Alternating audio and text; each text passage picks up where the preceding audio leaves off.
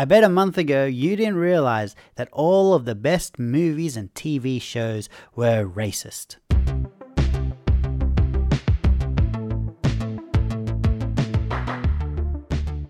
Welcome guys, welcome to the Political Deactivist podcast. We're going to talk about cancel culture. I wasn't even going to do a podcast today, but when I saw that they're actually getting rid of an episode of Community, I thought, you know what, this is a great time to pounce. Because people have gotten quiet and loud at the same time, and I'm going to explain what I mean by that by the end of the episode. But remember that, they've gotten loud and quiet at the same time. It's like a kitten in a garbage bag, I guess. But where did this start? Where did cancel culture start? I think one of the best pieces of advice someone gave me was never to apologize for a joke. Even if the person got offended, even if you felt bad, never apologize. And the funny reason is because once you apologize, you have admitted that you should have known better. And then the next time you say something offensive, they're going to say, you know what, you should have known better. And you can't say, oh, no, I shouldn't have. You've set that standard. You've set the line. Whereas you should actually never set the line. What should happen, the natural progression for conversation and people within your circle and your friends should be that, look, if they can't take the humor, they can leave the group, because there's almost a hierarchy that forms with friendships, right? And you kind of gravitate towards people with similar personality traits and different personality traits, but there is this kind of conversational hierarchy. And if you can't keep up with the level of, I guess, morality or the level of humor, if something is off for you, then you're going to hang out with that group less and less and less, and you're going to go towards groups that you can click with more, and that's why they're called cliques, right? That's why they're called cliques. That's not why they're called cliques, you idiot. Anyway, what was my point? My point is this. The natural progression should be that I say something offensive. Person B gets offended. Should I change the way that I communicate, or should they become more resilient? Most of the world will say, no, you should change how you communicate, but I don't believe that. I think the person B should become more resilient or find another group, because I'm not going to shape. Oh, wow, Google's listening. Did you hear that? I'm not going to shape the way that I talk just to appease someone else, because that is not being honest. That's not honest communication. But why is resilience more important than toning down someone's offensiveness? Well, think of it in terms of children. Now, one day I'm going to have a kid, and he's probably going to be darker skinned because he's going to have Indian blood as well as Australian blood. And if he comes home from school and says, Dad, I got in a fight. And I said, why'd you get in a fight? Well, they called me a curry muncher. I'd say, you know what? Go to your room. How dare you hit someone because of the words he said? How dare you? How do you conduct yourself in society with that type of attitude? And he'd be in a lot of trouble. That's how we should be teaching people. Because you know what? No one has the power to control exactly what someone else says, but they do have the power to control how they respond to what someone else says. You know, you can do all of this social justice warrior stuff, and you can cancel every single show and make it kind of like that Itchy and Scratchy episode where they're like, more lemonade?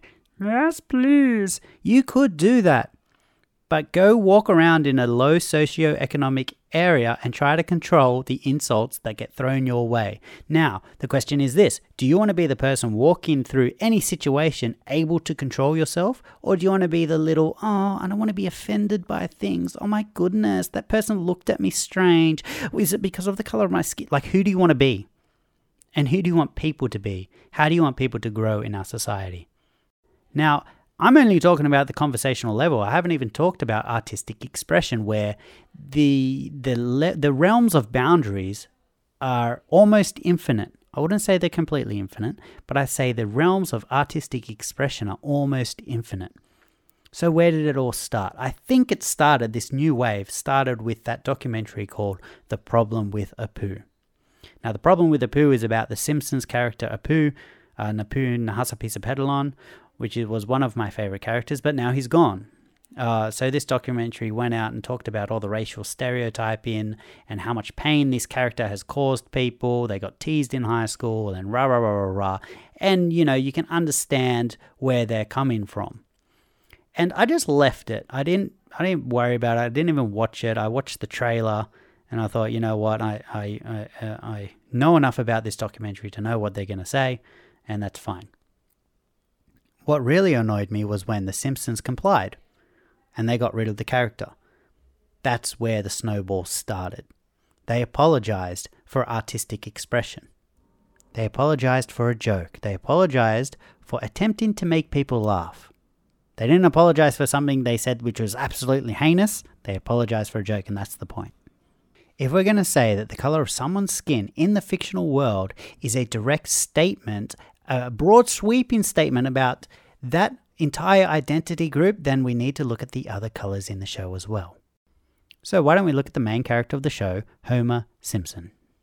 What this show is therefore saying is that every white father beats his children, strangles them, and is a crazy alcoholic, drink drives, is stupid, stumbles around, has no sort of redeeming qualities. So why don't we get rid of him? Why is it only Apu that matters? Why is he the only one who can speak that he can speak to racial stereotyping? What about Cleveland, the slack-jawed yokel? Who's married to his cousin and has like 1,000 kids? Do we get rid of him? Is that not racial stereotyping? Or is it just an artistic expression? Or is it just poking fun at what the animators and the screenwriters have observed in the real world and actually exaggerate it and make it funny? So where is the line? Now, even if you don't agree with that, maybe stick with me and we'll go a little bit further and I'll tell you why this whole idea of censoring artists is basically just hypocrisy. Now, I talked about earlier how people are getting loud and quiet at the same time. This is what I mean. When Chris Lilly was cancelled earlier this month, everyone was loud on Facebook and Twitter because they don't like Chris Lilly. I guess the far left in Australia hate Chris Lilly. So Chris Lilly, if you're listening and you don't know, he's from Summer Heights High and We Can Be Heroes and Jonah from Tonga and Jamae and all of those shows. And in my opinion, and I've talked about this in previous podcasts, is that he's actually really, really good at bridging the gap between different races and different areas of different sectionalities of Australia. But, that's in the other podcast. But anyway, people were very, very loud and supporting this move, and they were very happy when they heard that he was cancelled. And I was just like, okay, well, we'll see where this ends. Little Britain was next. And again, people were loud because I think the generation that are the loudest are the ones who didn't grow up watching Little Britain, because it's pretty old now, which makes me feel very, very old. But anyway, it's a disgusting show. There's sexism in there. There's transphobia in there. There's fat shaming in there. There's all sorts of things in there. So get rid of it. And I was like, okay, well, it's getting real now. Let's see where this ends. John Cleese was then cancelled for Fawlty Towers. And then people started to get a little bit, a little bit quieter, but not really. There was a lot of articles about it. Now, where the fork in the road started was with Jimmy Kimmel and Jimmy Fallon, when both of them had things surface from their past, from videos and skits where they were in blackface. That's where the tide really turned. People started to get very, very quiet on social media, but the articles remained loud. There's still more and more articles getting pushed out and more people getting cancelled, but there are less and less people supporting sweeping counselling decisions. Okay, I'm saying counselling and cancelling. They sound very, very similar, but they're different words. Anyway, maybe I should do an episode on government counselling and, the garbage disposal around Western Sydney, but maybe another day. So people started to get quiet because they realised, actually, we can't cancel Jimmy Kimmel and Jimmy Fallon because they're on our side. They're really good places for people to get their left-wing ideals, to get their statist ideals, to get the status quo of how you should be thinking and how you can joke about it while you're thinking this. they're like the CNN of comedy. You can't cancel them. So then what happened was shows stopped being cancelled and instead particular episodes became cancelled. So the latest one is Community. They're cancelling the Dungeons and Dragons episode because King Jong comes in blackface, even though he's like a black elf. So who's he offending? Elves? But anyway, so it started to slow down. Scrubs. So I think Scrubs is a great example because everyone loves that show. Oh, well, admittedly, I hated it when I first started watching it, but now I love it.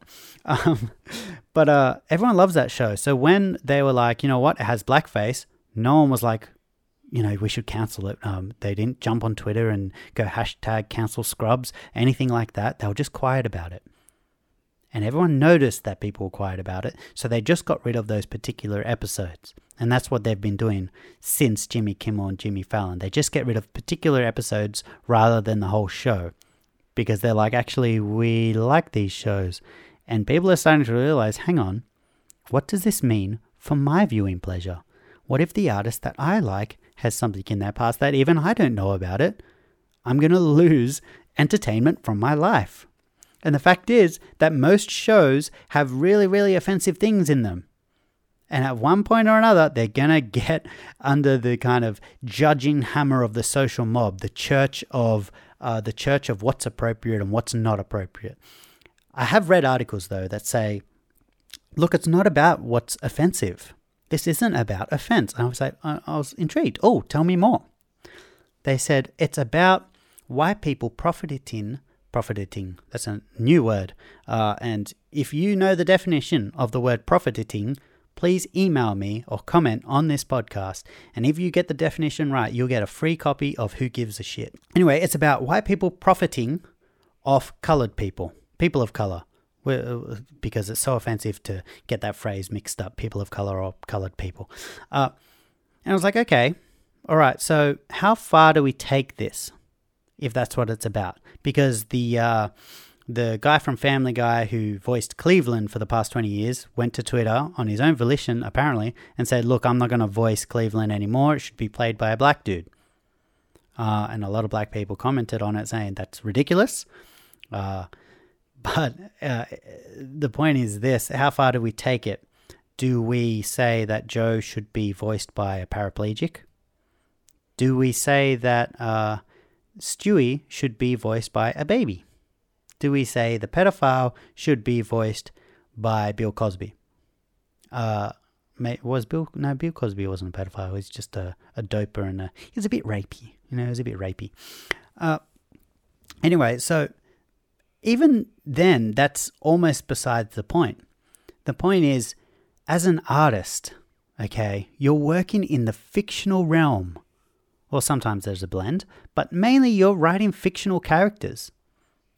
You're not the character. The character is the character. I don't think I've ever watched Cleveland and been like, man, I wonder if the voice actor is black or white.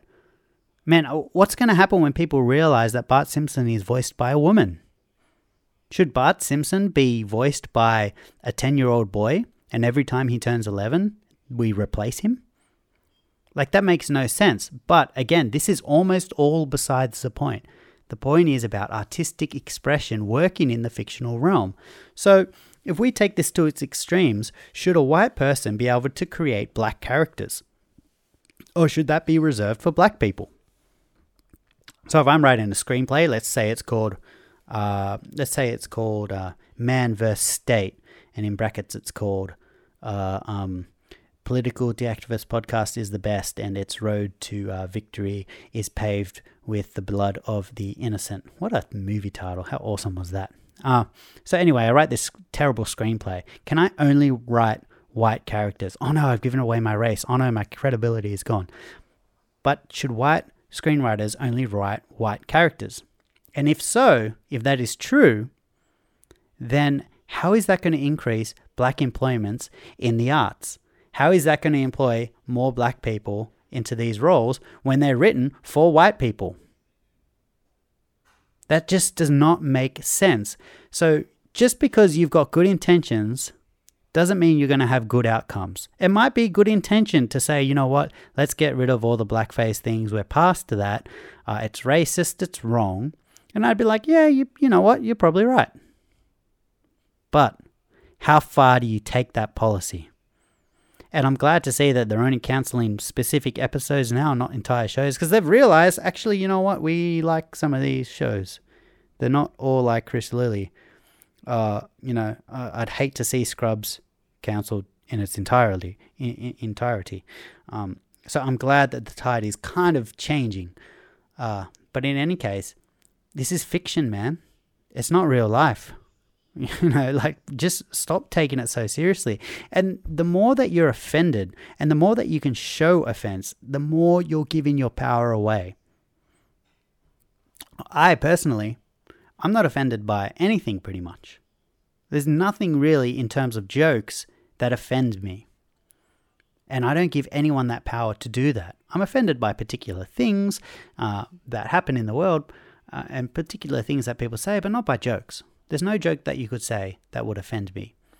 And I remember we used to, when you're playing rugby as a kid, you'd kind of find something about the other team, and when you tackle them to the ground, you'd say offensive things to them to try and make them, lose their temper. So if they throw a punch, then guess who wins? We do. Because the referee will be on our side because they threw the first punch. Why? Because they were offended. And you're probably thinking, wow, were they saying racist things? It's like, no, we weren't saying racist things. It's like trivial things. For example, we played a team who were from Cronulla, and we just called them hobbits all the time. Because, Cronulla's the Shire's hobbits, called them hobbits. And that was enough for some of them to lose their temper, which is hilarious. Why would they give us that power? Like, how dumb could you be? So maybe we should call them dummies instead of hobbits. I don't know, man. Anyway, what do you think?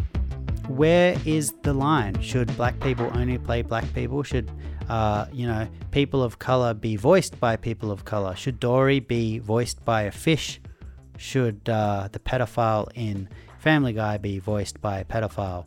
Where is the line? Should white people only write white characters? And if so, is that going to actually increase employment for people of color or for women? Most screenwriters are men, after all. So where's the line, guys? Also, if you did not like this podcast, you could lobby to have my film removed off YouTube. You know what the link is? I'm not going to tell you. Actually, if you're listening this long, you must like the podcast. It's at anotherwaymovie.com. It has blackface in it, but blackface with a twist.